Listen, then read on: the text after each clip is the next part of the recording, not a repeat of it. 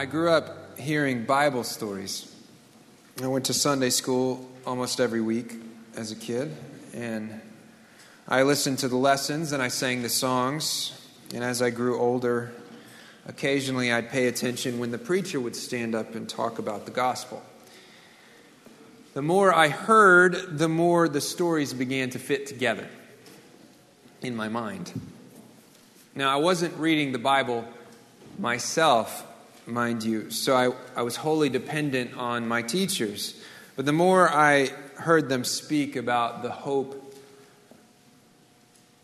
about the shape of the Scriptures, the more I began to understand the shape of them, or at least the shape that was presented to me. So here's the thing. I was told in not so many words that the Old Testament built up a tension, a rising anticipation that a Savior was coming. I was taught that as the Old Testament progressed, the expectation for the great Savior King was building and was building and was building until by Malachi, the people of God were just sitting on the edge of their seats, desperate for a glimpse of the King's shadow. And that much I still believe. But the impression that I received was that all of that built up tension, all of the rising anticipation was resolved when Christ came. In other words, the grand mystery of the Scriptures was solved. The case was closed. We have the answer, and that's that. Now all that's left is merely to enjoy the knowing it and to mention it to as many people as possible so they know it, and to look forward to the grand vacation in the sky.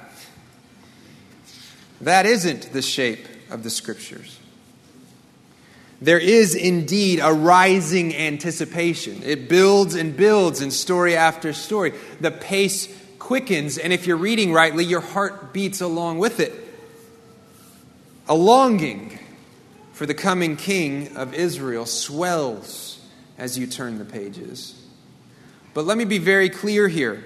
That longing is not merely to know who the King is, or to know how it is that he saves God's people.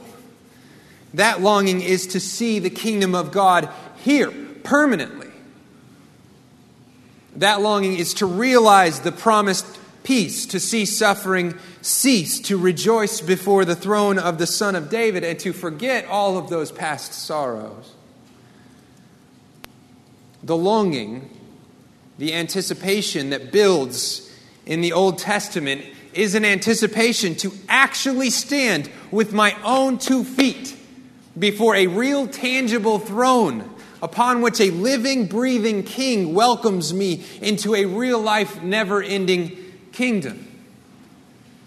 And brothers and sisters, that anticipation never resolves in the New Testament. The building anticipation to see the King, to bow before Him and to enjoy His kingdom forever, that building anticipation keeps building in the New Testament.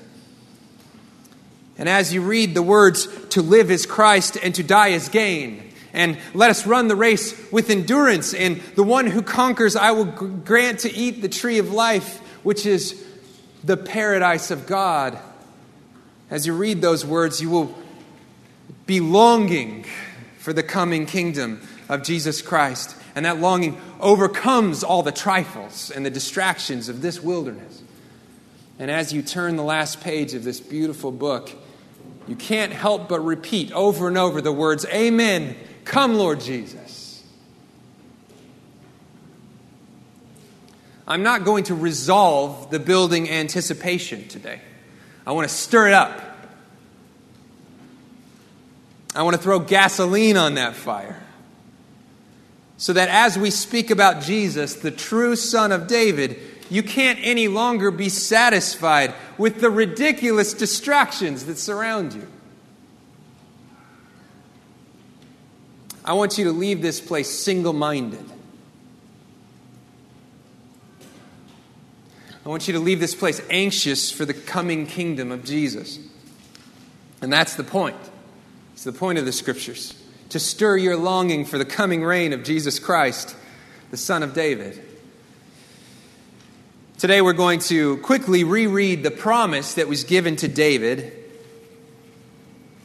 And now that we know that this promise absolutely could not have been referring to Solomon, now that we know that this promise certainly could not have been referring to an ancient king of a collapsed kingdom, we're going to look forward into the New Testament to answer two questions. One, who is the son of David? And two, how will he save God's people? All right, let's get to it. Turn with me to 2 Samuel 7.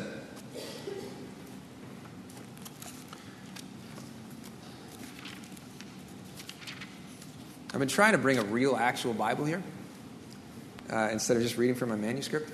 And so then when I tell you to turn someplace, I get like the old Bible drill feeling like I'm racing you to get there. So just so you know, hopefully that's helpful. Everybody there? Hold up your Bible. Not body. That'd be weird. All right, read with me. Now when the king lived in his house and the Lord had given him rest from all his surrounding enemies, the king said to Nathan the prophet, "See now, I dwell in a house of cedar, but the ark of God dwells in a tent." And Nathan said to the king, "Go, do all that is in your heart, for the Lord is with you." But that same night the word of the Lord came to Nathan. "Go and tell my servant David, thus says the Lord, would you build me a house to dwell in? I have not lived in a house since the day I brought the people of Israel from Egypt to this day, but I have been moving about you in a tent for my dwelling. In all places where I have moved with the people of Israel, did I speak a word with any of the judges of Israel, whom I commanded to shepherd my people, saying, why have you not built me a house of cedar? Now therefore, thus you shall say to my servant David, thus says the Lord of hosts, I took you from the pasture, from following sheep, that you should be prince over my people Israel. And I have been with you wherever you went, and have cut off all your enemies from before you. And I will make for you a great name, like the name of the great ones of the earth. And I will appoint a place for my people Israel, and I will plant them, so that they may dwell in their own place and be disturbed no more. And violent men shall afflict them no more, as formerly, from the time that I appointed judges over my people Israel. And I will give you rest from all of your enemies. Moreover, the Lord declares to you that the Lord will make you a house. When your days are fulfilled and you lie down with your fathers, I will raise up your offspring after you, who shall come from your body, and I will establish his kingdom. He shall build a house for my name, and I will establish the throne of his kingdom forever. I will be to him a father, and he shall be to me a son. When he commits iniquity, I will discipline him with the rods of men, with the stripes of the sons of men. But my steadfast love will not depart from him, as I took it from Saul, whom I put away from before you. And your house and your kingdom shall be made sure forever before me. Your throne shall be established forever. Now, before we get into the promise itself, I want you to remember that this passage represents the summit of David's life and reign. This passage opens with David on his throne, safe from all of his enemies, enjoying the wealth of a prosperous kingdom. He's literally sitting around reflecting on his own success, which isn't, by the way, a proud, selfish thing to do at this point, because God has miraculously blessed every episode of David's life. Not long ago, this guy was a shepherd, the youngest of 8 sons, a relatively small house in a relatively insignificant town in Judah. David had no aspirations. And then God stepped in, and he anointed him king over all Israel, and he handed to him strength to slay giants and leadership over Israel's armies and the heart of Israel's people. And right here, at the highest peak of David's glory, God speaks these promises. I want you to see that the author means for you to understand that David's life does not terminate on an ancient people. The purpose of David's life, the reason for God's miraculous work to see a shepherd become a king, is greater and broader and wider and fuller than David's 4 decades over a fallen kingdom of ancient Israel. This promise gives you the telescope from 2 Samuel, gives you the telescope to see God's greater purposes. This promise allows you to stand at the heights and understand why God's done everything He's done and what God has in store for His people and their King, the Son of David. And let's look really briefly, a bit closer at the promise itself. There are three major features of God's promise. One, God promises that David's name will become legendary. Two, God promises to make a resting place for His people free of suffering. And three, God promises an heir who will reign over God's people forever. And perhaps the most important connection I want you to make here is that this last promise, the promise of an heir, the Son of David, who will reign forever over God's people, that last promise is the means by which the first two promises are accomplished. Without the Son of David, there is no kingdom of peace. And without the kingdom of peace, David is merely an ancient king who lived and died. All of these promises hinge on the nature and work of the Son of David.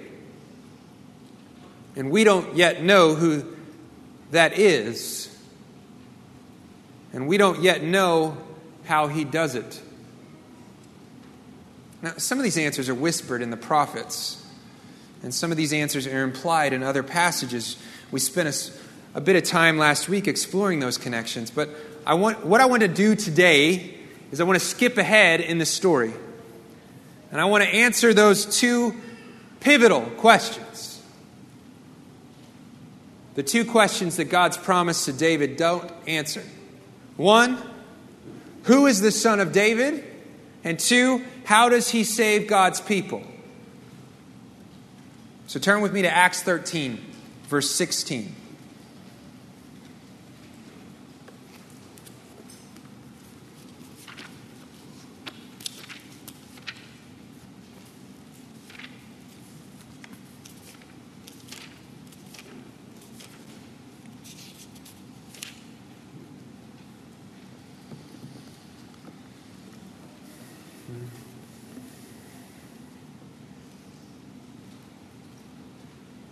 Everybody there?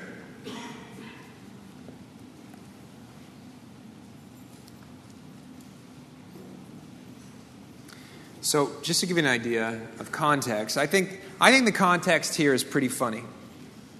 We're not going to get into it. But basically, Paul and his buddies have just been sent by the Holy Spirit and by the church of Antioch to literally change the world by the power of the gospel when they happen upon Antioch in Pisidia. And these guys are Jews, right?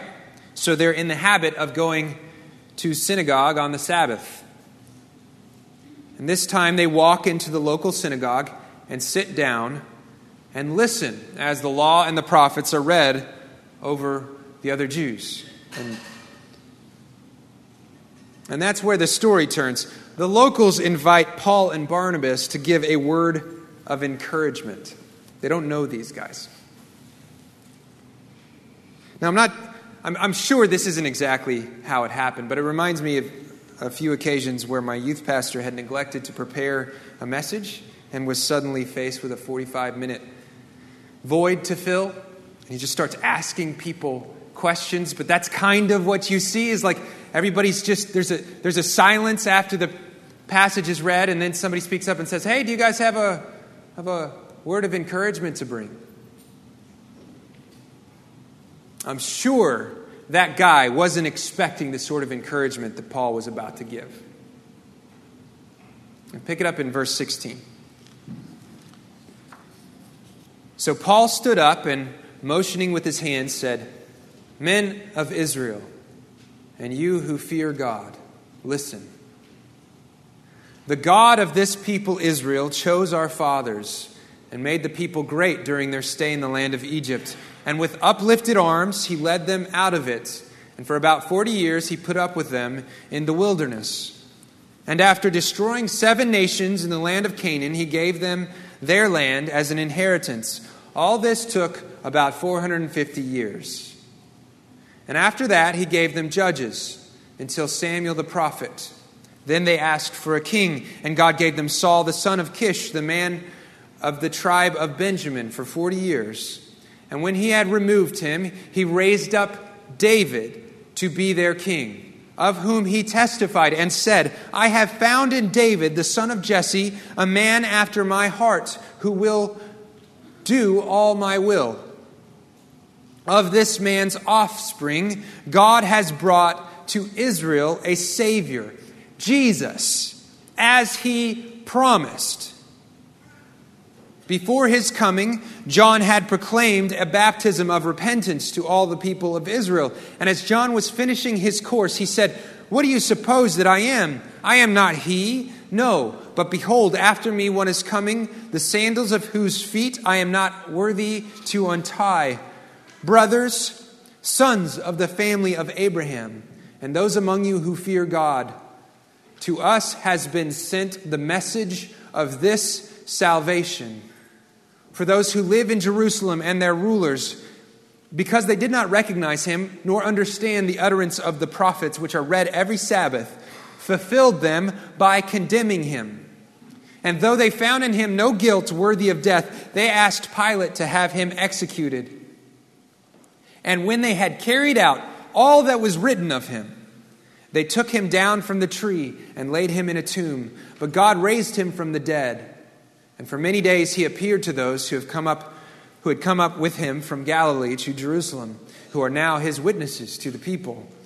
And we bring you the good news that what God promised to the fathers, he has fulfilled to us, their children, by raising Jesus, as also is written in the second Psalm, You are my son, today I have begotten you.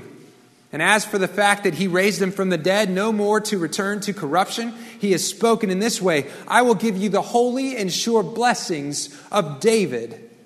Therefore, he also says in another psalm, You will not let your Holy One see corruption.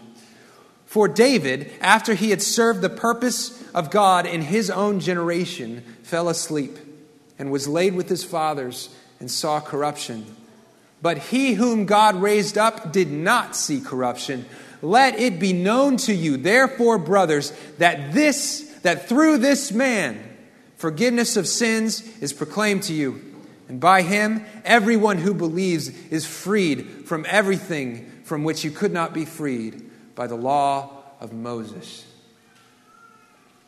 Oh, what a sermon. It would be probably better, guys, if I just stood up and read that over and over again. But let's dive in. First, I want you to notice that this sermon hinges on David. Notice how briefly Paul summarizes the history of God's people. Not even a mention of Abraham or Isaac or Jacob. No mention of Moses. Can you imagine somebody standing up, giving a whole bunch of Jews a history of their people, and just blow over those names? Can you imagine? All this took about 450 years. What a sentence. And after that, he gave the judges until Samuel. So in a flash, Paul rushes through 450 years of history. And just then, his pace slows dramatically. Right? Quick mention of Samuel, quick mention of Saul, and then this. And when he had removed him, he raised up David to be their king, of whom he testified and said, I have found in David, the son of Jesse, a man after my heart, who will do all my will. Of this man's offspring, God has brought to Israel a Savior, Jesus, as he promised. As soon as he mentions David, Paul stops. Did you notice? And he begins referencing the scriptures. He's dwelling on David. He mentions that God has raised up David to be their king. He mentioned that David has a heart like God's, that David's will is to do God's will. And then, without skipping a beat, he leaps 1,000 years into the future. Of this man's offspring, God had brought to Israel a Savior, Jesus. So look, it seemed brash enough for Paul to skim over the first 450 years of Israel's history in a rush to get to David's story. But after just a moment's reflection on David's heart and David's throne, to wholesale leap over 1,000 years in order to introduce a man whose recent crucifixion was barely news enough to ripple beyond the boundaries of Israel. How could Paul make a decision like that? How could Paul summarize the entire history of Israel by recounting the kingdom of David and then claiming that David's son was here? Look, guys, it only makes sense if Israel's hope hinges on the Son of David. You have to understand Paul's audience.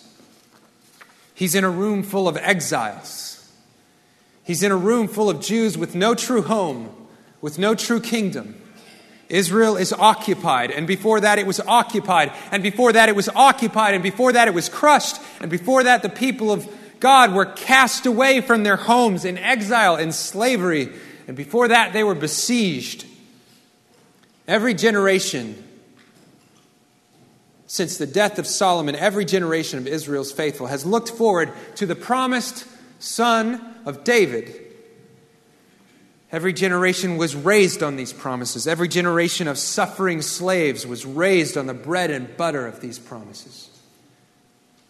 Yes, our days are dark now, but a son of David is coming, and he will rescue our people, and he will establish our people in a land of peace. Remember, when you're tired in the fields, when you're being beaten, remember that the Son of David is coming. And here's Paul in a room full of Jews whose fathers and grandfathers and great-grandfathers whispered bedside tales of a promised king who would rescue and restore the people of God. Here's Paul saying, in no uncertain terms, your king is here. That's the answer to our first question. Who is the Son of David? It's Jesus Christ. You want proof? From whom? Luke.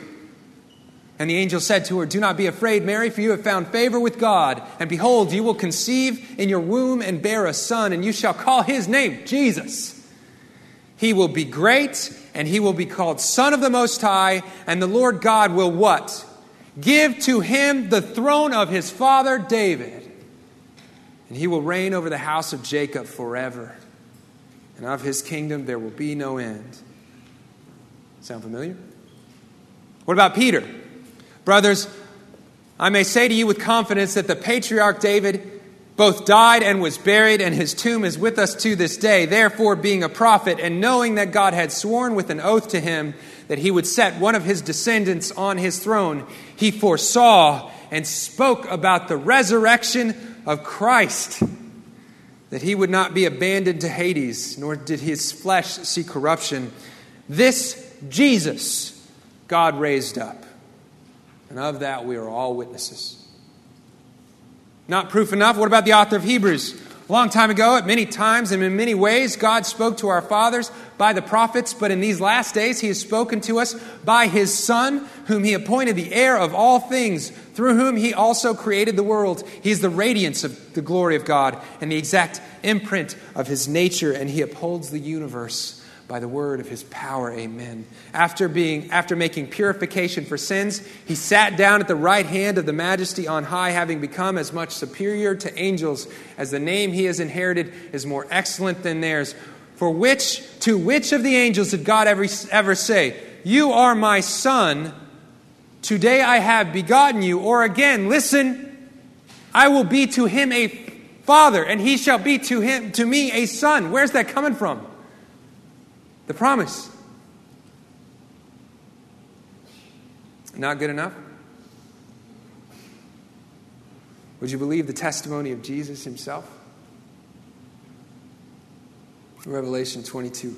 I, Jesus, have sent my angel to testify to you about these things for the churches. I am the root and the descendant of David, the bright morning star. Amen. Who is the Son of David? Jesus Christ is the Son of David. It is the testimony of all the Scriptures. All the hope of God's promise hinges promise to David hinges upon the work of the Son of David. And that's why it's perfectly appropriate for Paul to skim 1,450 years of Israel's history in order to get to David and to David's son, Jesus, the King of Israel. So that's the answer to our first question, and the simplest of the questions. Let's move on to the second. Pick up Acts 13 in verse 26. Brothers, sons of the family of Abraham, and those among you who fear God, to us has been sent the message of this salvation. For those who live in Jerusalem and their rulers, because they did not recognize him, nor understand the utterances of the prophets, which are read every Sabbath, fulfilled them by condemning him. And though they found in him no guilt worthy of death, they asked Pilate to have him executed. And when they had carried out all that was written of him, they took him down from the tree and laid him in a tomb. Okay? So we're here to answer the question, how will the Son of David save God's people? Paul gives three answers. First, Paul says that Jesus Christ died on behalf of the people, just like the Scriptures promised. Listen to this. This is skipping ahead one paragraph. Paul says they took him down from the tree and laid him in a tomb. And then in verse 38, let it be known to you, therefore, brothers, that through this man forgiveness of sins is proclaimed to you. Follow Paul's argument here. Jesus fulfilled the promises of the Scriptures by dying. And every faithful Jew in the synagogue is thinking, which Scriptures? And then Paul says, through this man, forgiveness of sins is proclaimed to you. And then, just then, they remember. Just then, they remember all the promises of the suffering servant. Just then, these words are called to their mind. Surely he has borne our griefs and carried our sorrows. Yet we esteemed him stricken, smitten by God, and afflicted. But he was pierced for our transgressions. He was crushed for our iniquities. Upon him was the chastisement that brought us peace. And with his wounds, we are healed.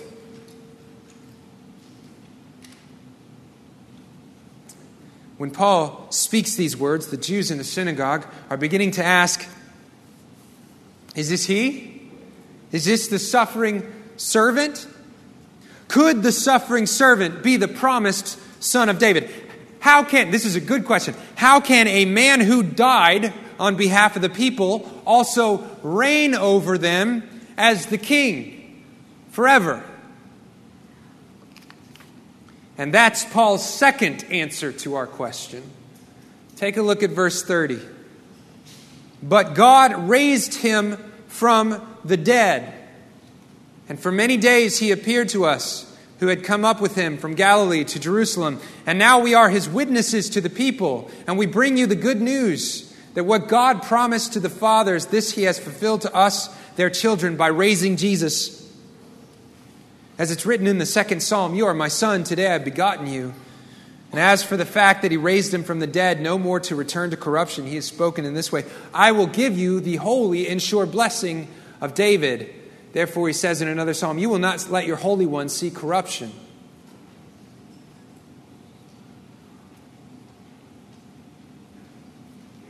And he finishes, he whom God raised up did not see corruption. How can the suffering servant whose innocent blood is spilt to make a sinful people clean, how can the suffering servant who dies simultaneously be the promised Son of David? How can someone die on the one hand and live and reign on the other? Here's Paul's answer.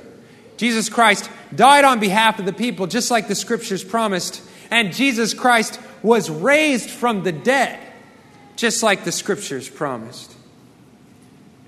Paul says Jesus Christ is the suffering servant and the Son of David because God raised him from the dead and now he'll never die again.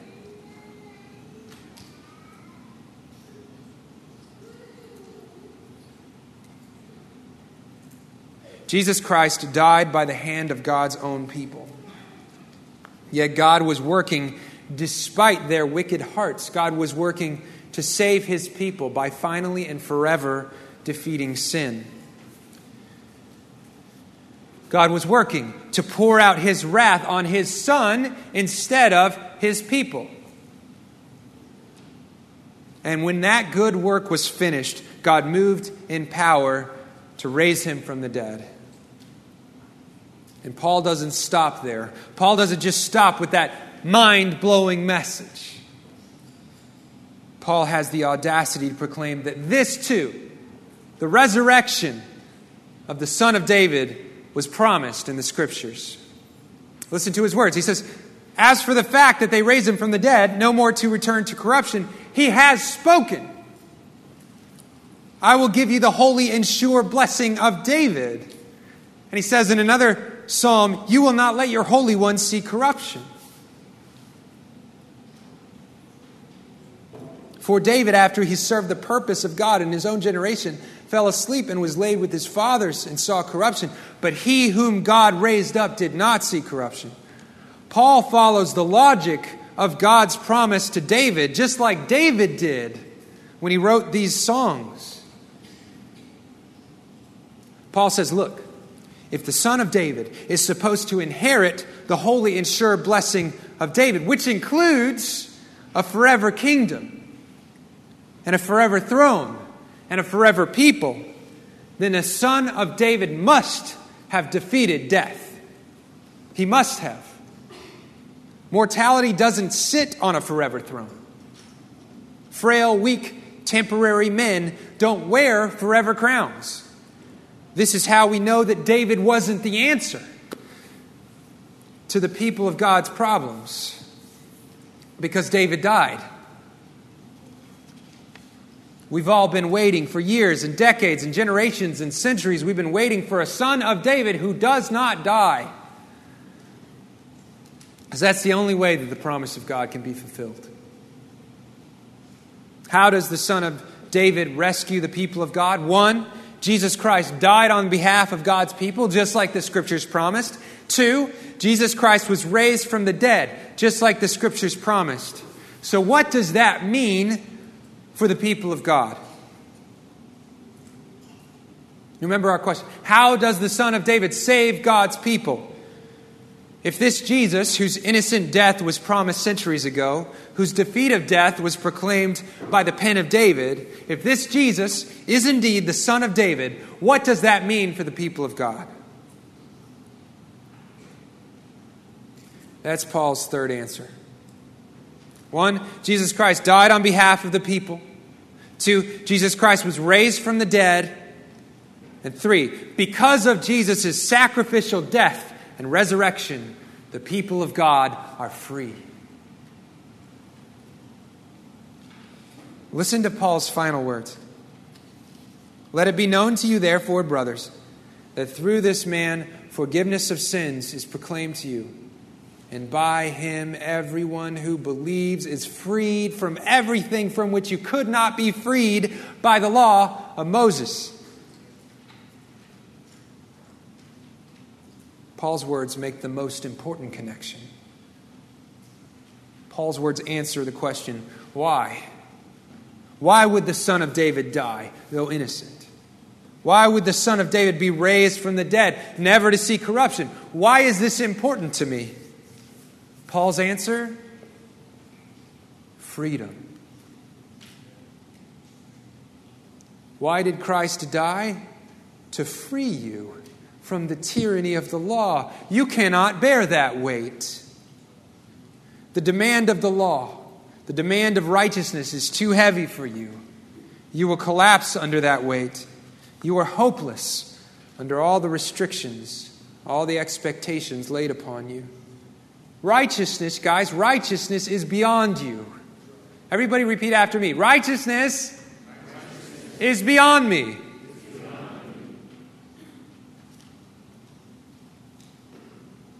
And in your failure to keep the law of God, you were every day earning the terrifying wrath of God.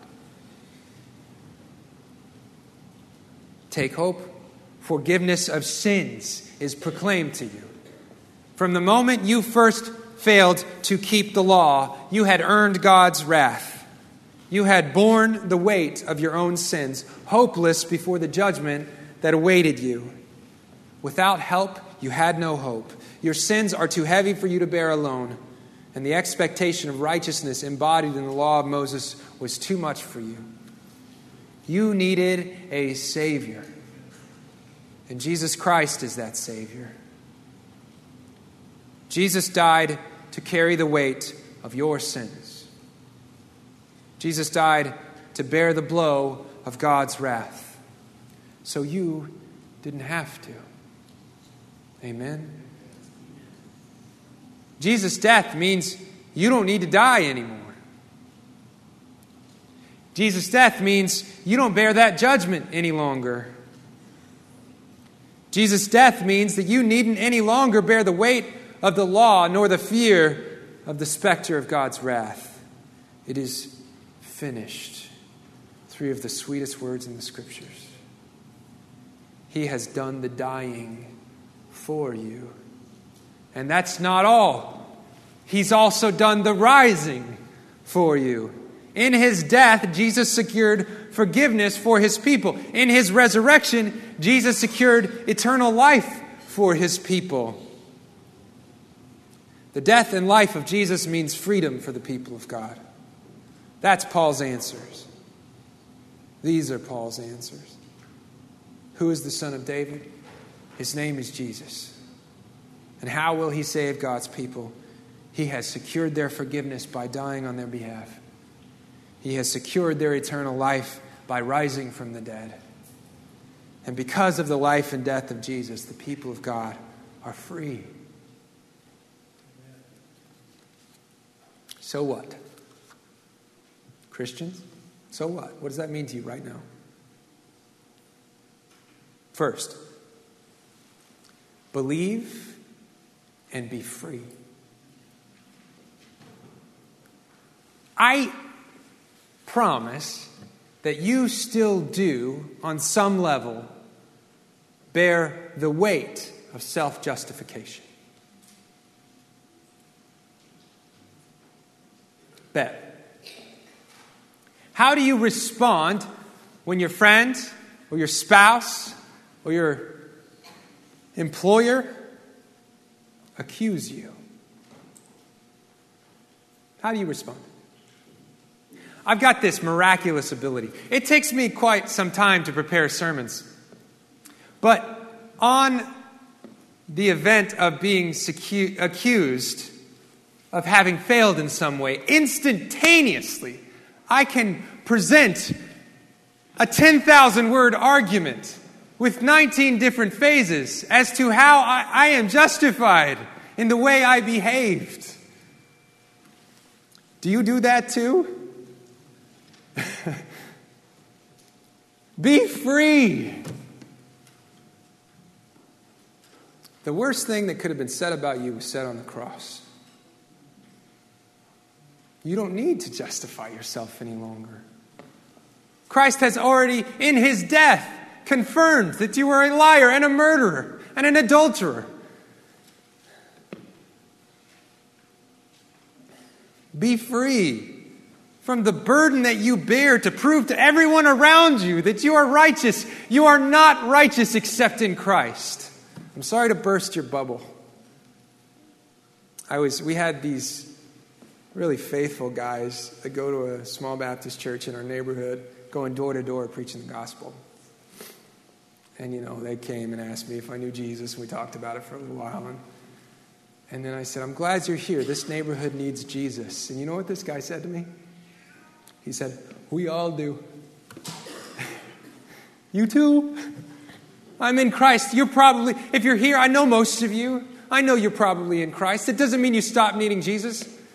Forget this perception that we carry along with our traditions that once it's like a transaction. I'm in Christ because I prayed this prayer. I'm in Christ because I demonstrated faith and now I'm good. Every day you need Christ. And He will teach you how to stop bearing the weight of justification. I think what He means when He says, come to me, you who are weary and heavy laden, and I will give you rest. All the righteousness you need is in Christ. Believe and be free. That's the first way you can respond to this sermon. The second way you can respond to this sermon, it is Missions Month. International missions. In September, every September we celebrate God's faithfulness to send a people to every tribe and tongue and nation. We dwell on it. We think about it on purpose. We support our missionaries on purpose. We even get a chance to celebrate the return of one of our missionaries.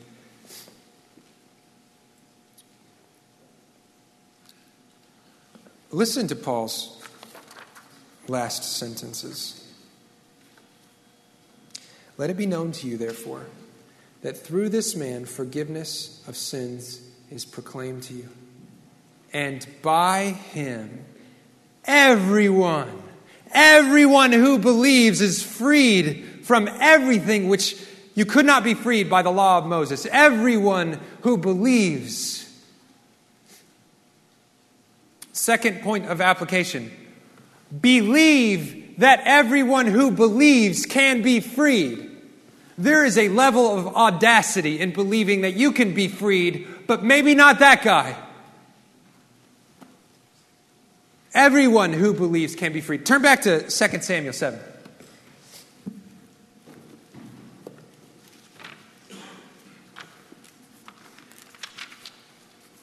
Hold up your Bible when you're there.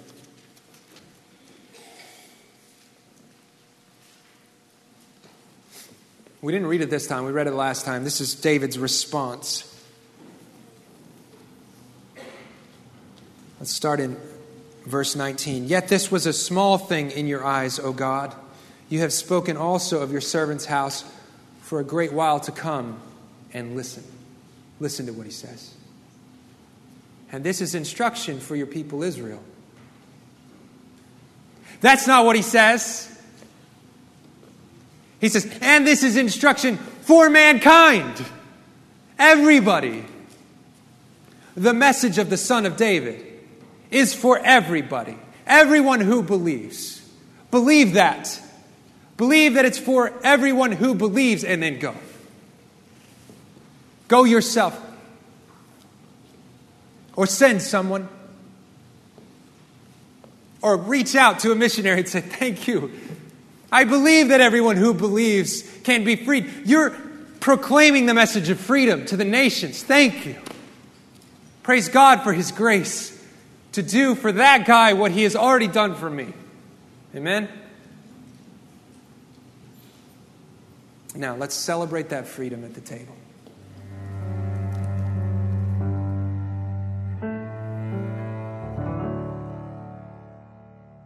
This podcast is brought to you by Redeemer Church, a community of believers in Fort Worth, Texas, committed to equipping God's people to delight in God's glory and declare that glory to our neighbors and the nations. For more information, visit our website at redeemerfortworth.org.